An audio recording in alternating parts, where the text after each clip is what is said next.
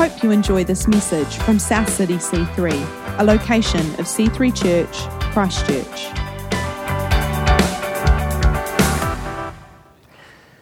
"2,700 years ago, the Spirit of the Lord breathed upon a prophet named Isaiah and inspired him to write about the birth of a child who would grow up to change the course of human history forever.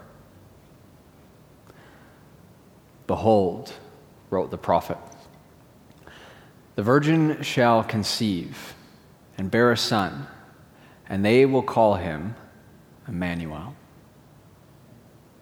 God with us.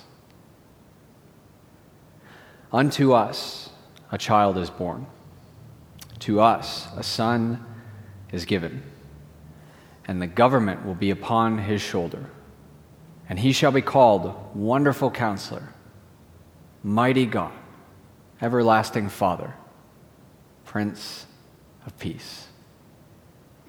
Of the increase of his government and of his peace there shall be no end, from this time forth and forevermore. Out of the town of Bethlehem, said the Lord to the prophet Micah, will come for me one who will rule over Israel, whose origins are from old, from ancient times. Therefore Israel will be abandoned until the time when she who is in labor bears a son. He will stand and shepherd his flock in the strength of the Lord, in the majesty of the name of the Lord his God, and they will live securely, for then his greatness will reach to the ends of the earth." Roughly 700 years after Micah and Isaiah breathed their last, the focal point of the whispers of prophecies foretold over thousands of years suddenly arrived. The extraordinariness of heaven reached down and touched the ordinariness of earth as this promised ruler came, not welcomed by his own people as a celebrity or as a nobleman. Instead, this promised child lay wrapped in cloth inside of a simple manger, since there wasn't even enough room for him at the inn. All of the hopes of humanity and the very center of God's purposes were all wrapped up inside of this little baby boy laying inside of some animal's feeding trough.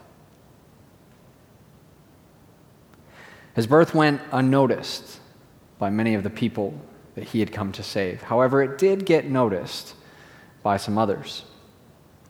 On a night when the stars were quietly shining, as they always had over the little town of Bethlehem, a new star suddenly appeared. A burning beacon whose light was seen from a great distance by wise men in a far-off land. These spiritual men understood that this was no ordinary star, but that it was a sign from God that the promised King of the Jews had finally arrived. And the book of Matthew tells us that these wise men set out from the east, and they went to the city of Jerusalem.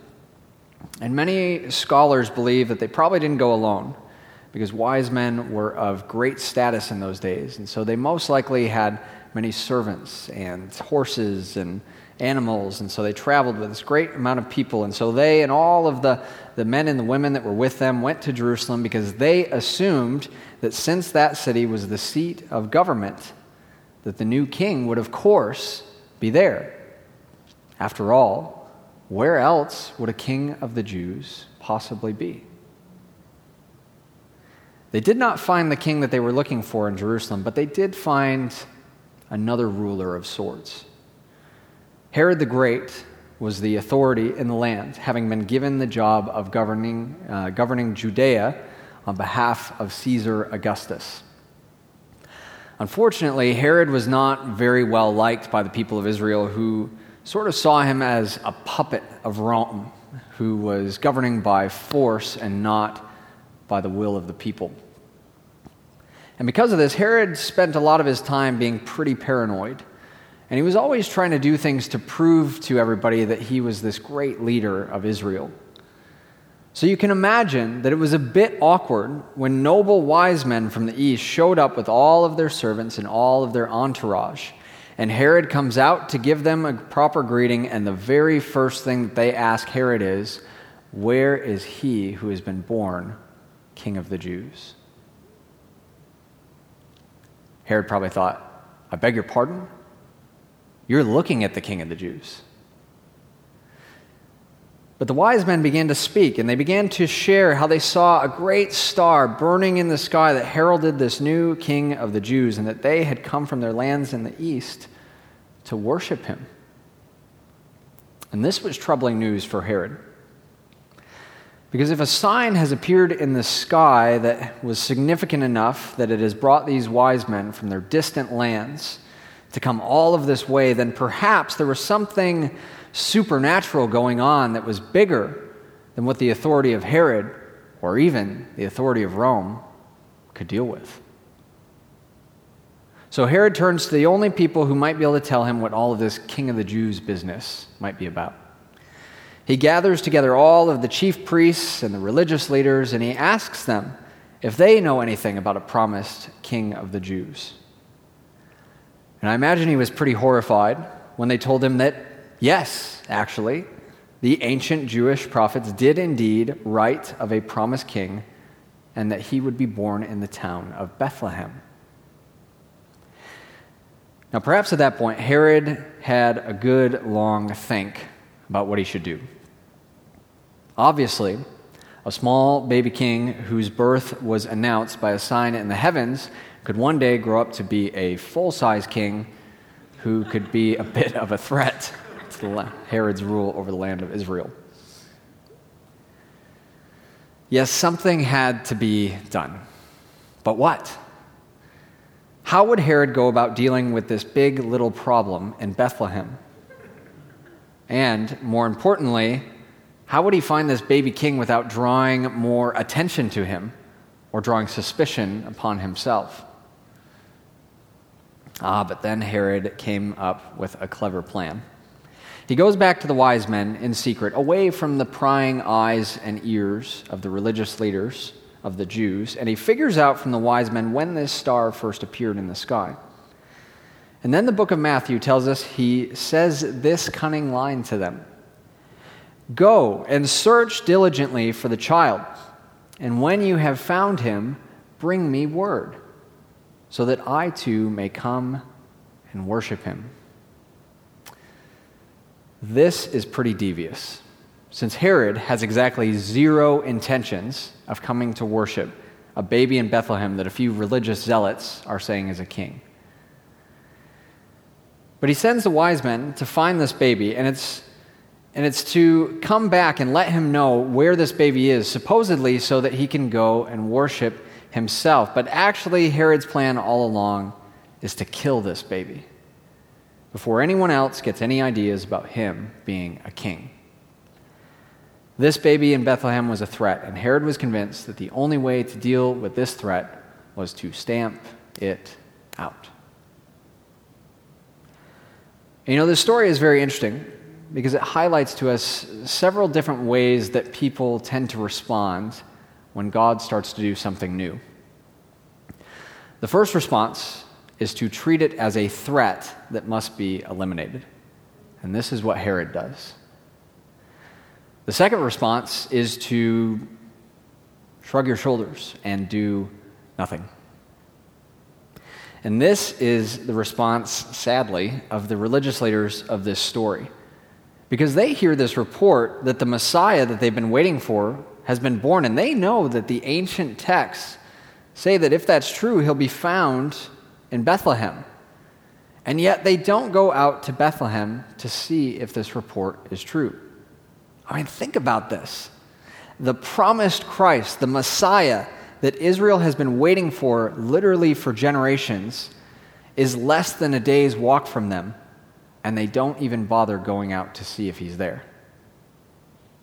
They do nothing. But the last response is to do what the wise men did.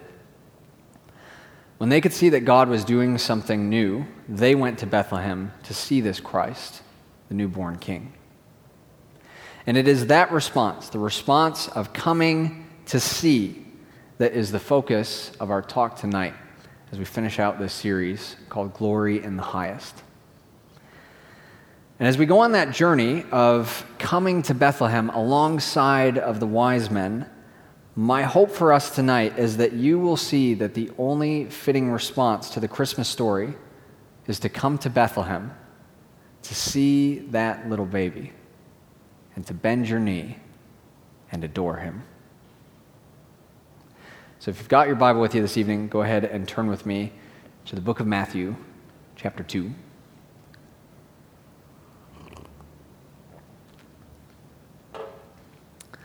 So the first step of coming to see is to first come. And that is what the wise men did. Matthew chapter 2, verse 1 says, "Now after Jesus was born in Bethlehem of Judea in the days of Herod the king, behold, wise men from the east came to Jerusalem, saying, 'Where is he who has been born King of the Jews? For we saw his star when it rose and have come to worship him.' When Herod the king heard this, he was troubled, and all of Jerusalem with him. And assembling all the chief priests and scribes of the people, he inquired of them where the Christ was to be born.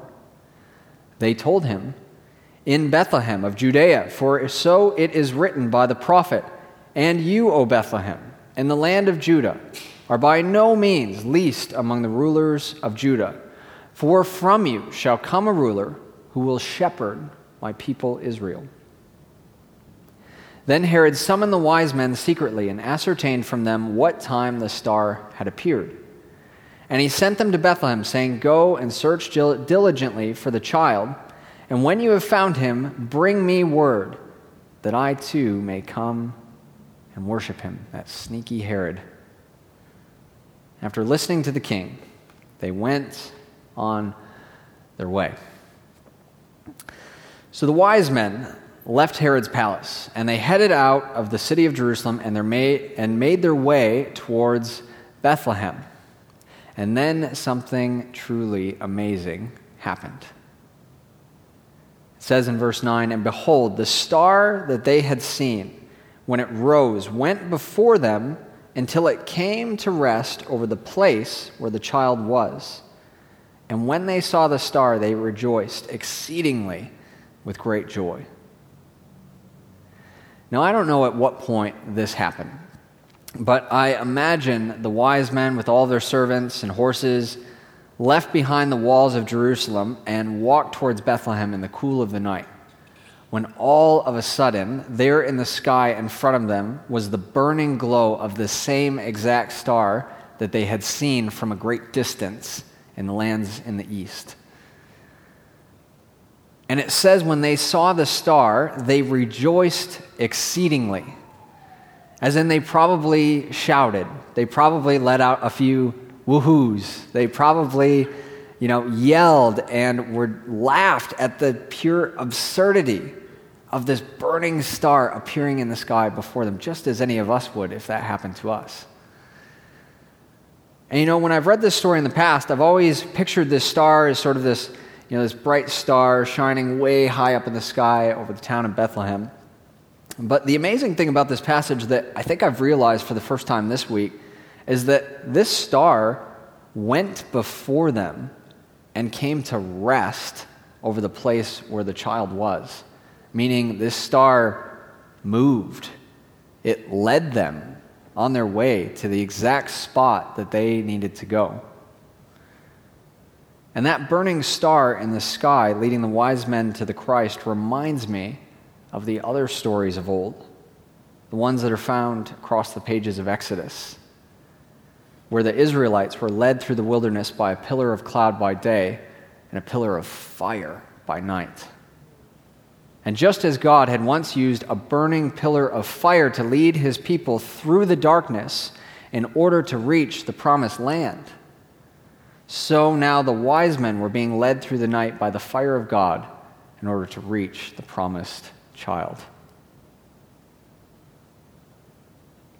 Once we decide to come and see what God is doing, he doesn't just leave us to figure out the journey all on our own. He actually comes with us and shows us where to go each step of the way. If we are going to come to Bethlehem and see that little baby and bend our knees and adore him, then the first thing that we must do is come. And that is what the wise men did. The next part of coming to see is to actually see. So the wise men are led through the night to the place where Mary and Joseph and Jesus are staying in Bethlehem. And the Bible doesn't give us too many details here, but I can imagine Mary and Joseph inside, and they're looking after Jesus, and perhaps they start to hear some peculiar sounds coming from the other side of the front door. You know, it's the sound of many feet walking on the ground, of hushed voices. And was that the sound of a horse? Then perhaps came a knock at the door. And I imagine Joseph getting up to open it and being probably a little surprised when he opened it to find a large number of people and horses outside that were part of a dignified procession of men who were bearing gifts, all looking back at him. Perhaps the wise men stepped forward at this point and spoke of how they had followed a star all the way from their lands in the east, and then gesturing up to the glow above them, saying that now we've come to this place to worship him who has been born King of the Jews. And I mean, what parent wouldn't be proud to have dignitaries and noblemen from a far-off land interested in meeting their child? So the wise men were welcomed in, and then they had the opportunity and the privilege to lay their eyes upon the baby boy that they had traveled over many hills and valleys to come and see. Have you guys ever noticed how people act when they meet a newborn baby for the first time? Most people don't jump up and down, they don't yell, don't make a lot of noise. In fact, when most people meet a newborn baby, they actually get quite hushed. And many people actually cry. And it's almost as if each of us in those moments instinctively feels something of the sacredness of new life. You know, I was talking to my dad on the phone this week, and given the fact that my wife Sarah and I are expecting a newborn ourselves very, very, very soon, we got on the subject of talking about what my dad's experience was like when my twin sister and I were born. And we were born quite premature, and so because of that, we only weighed about 2 kgs each. And so my dad described to me how my sister and I had to stay in the hospital for some weeks in the incubator so that we could finish, developing all of the things that we needed to develop. And because we were so small and we had, a lot of tubes and stuff connected to us, my parents weren't actually allowed to pick us up and hold us. But on the side of the incubator, there was this spot where you could put gloves on and you could reach inside. And my dad, he got quite quiet and his voice shook a little bit as he described to me that he would reach inside the incubator and that we would reach out with our tiny little hands and just grab a hold of the end of his finger and just hold it.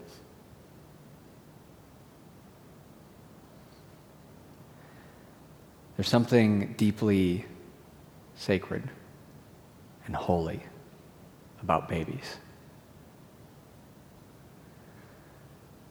And I imagine the wise men would have fallen silent as they walked in and saw that little baby in Mary's arms. Perhaps they also would have reached out their hands and felt the wonder that we all feel when tiny fingers grab a hold of one of ours. And also in that moment, as they looked upon the face of Jesus, perhaps they felt something inside of them, telling them that the God who once seemed so very far away had now come close, and that this little Emmanuel would go to show the whole world what it meant that God was now with us. Would you guys stand with me?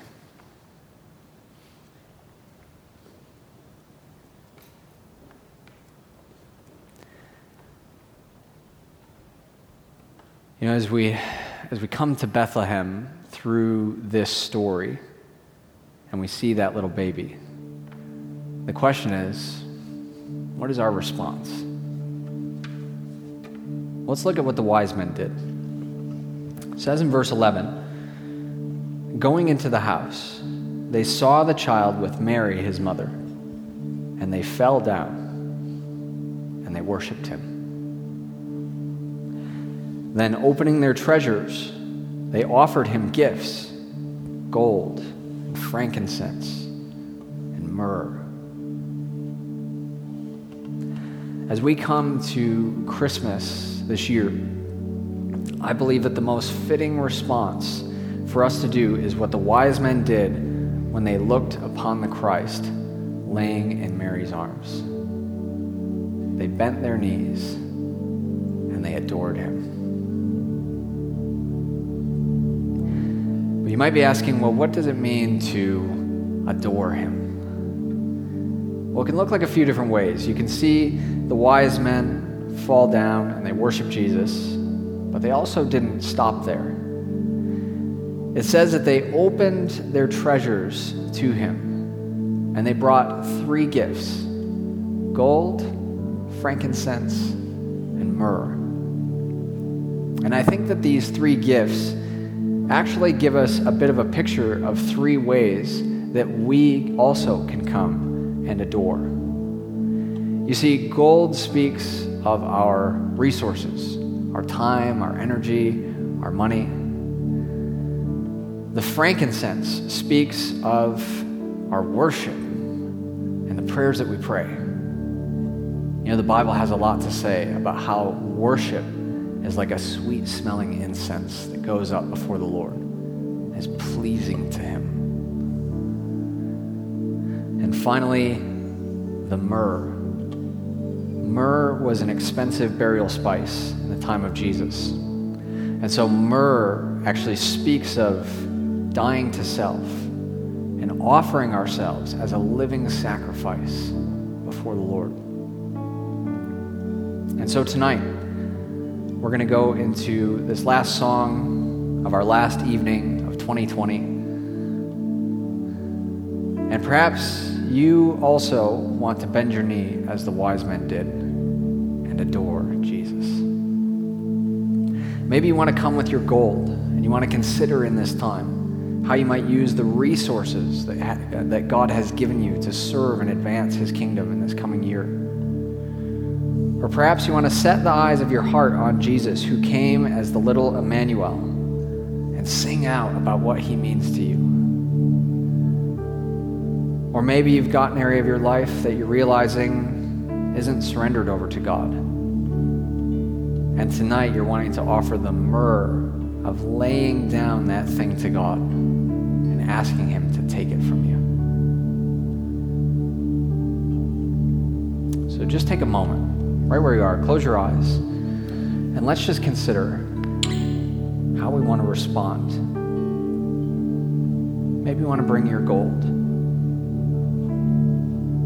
Maybe you want to bring incense.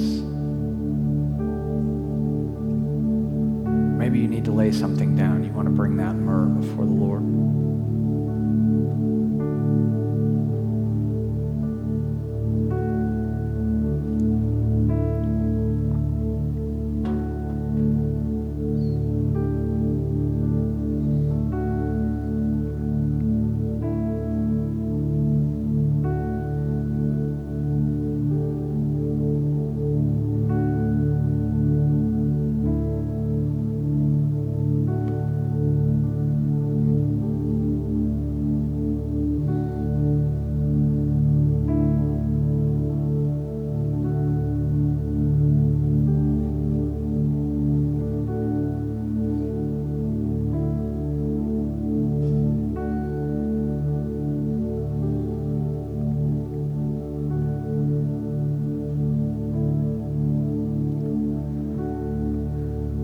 So tonight, however you want to respond, we're just going to sing this last Christmas carol together. And I invite you to take this time to set the eyes of your heart on that little baby in Bethlehem, the promised child of Christmas who prophets long to see. And as you do, may you know that in him, the God who once seemed far off has now come close to you. Let's sing. Thanks for listening to this week's message. To learn more about our church, visit c3chch.org.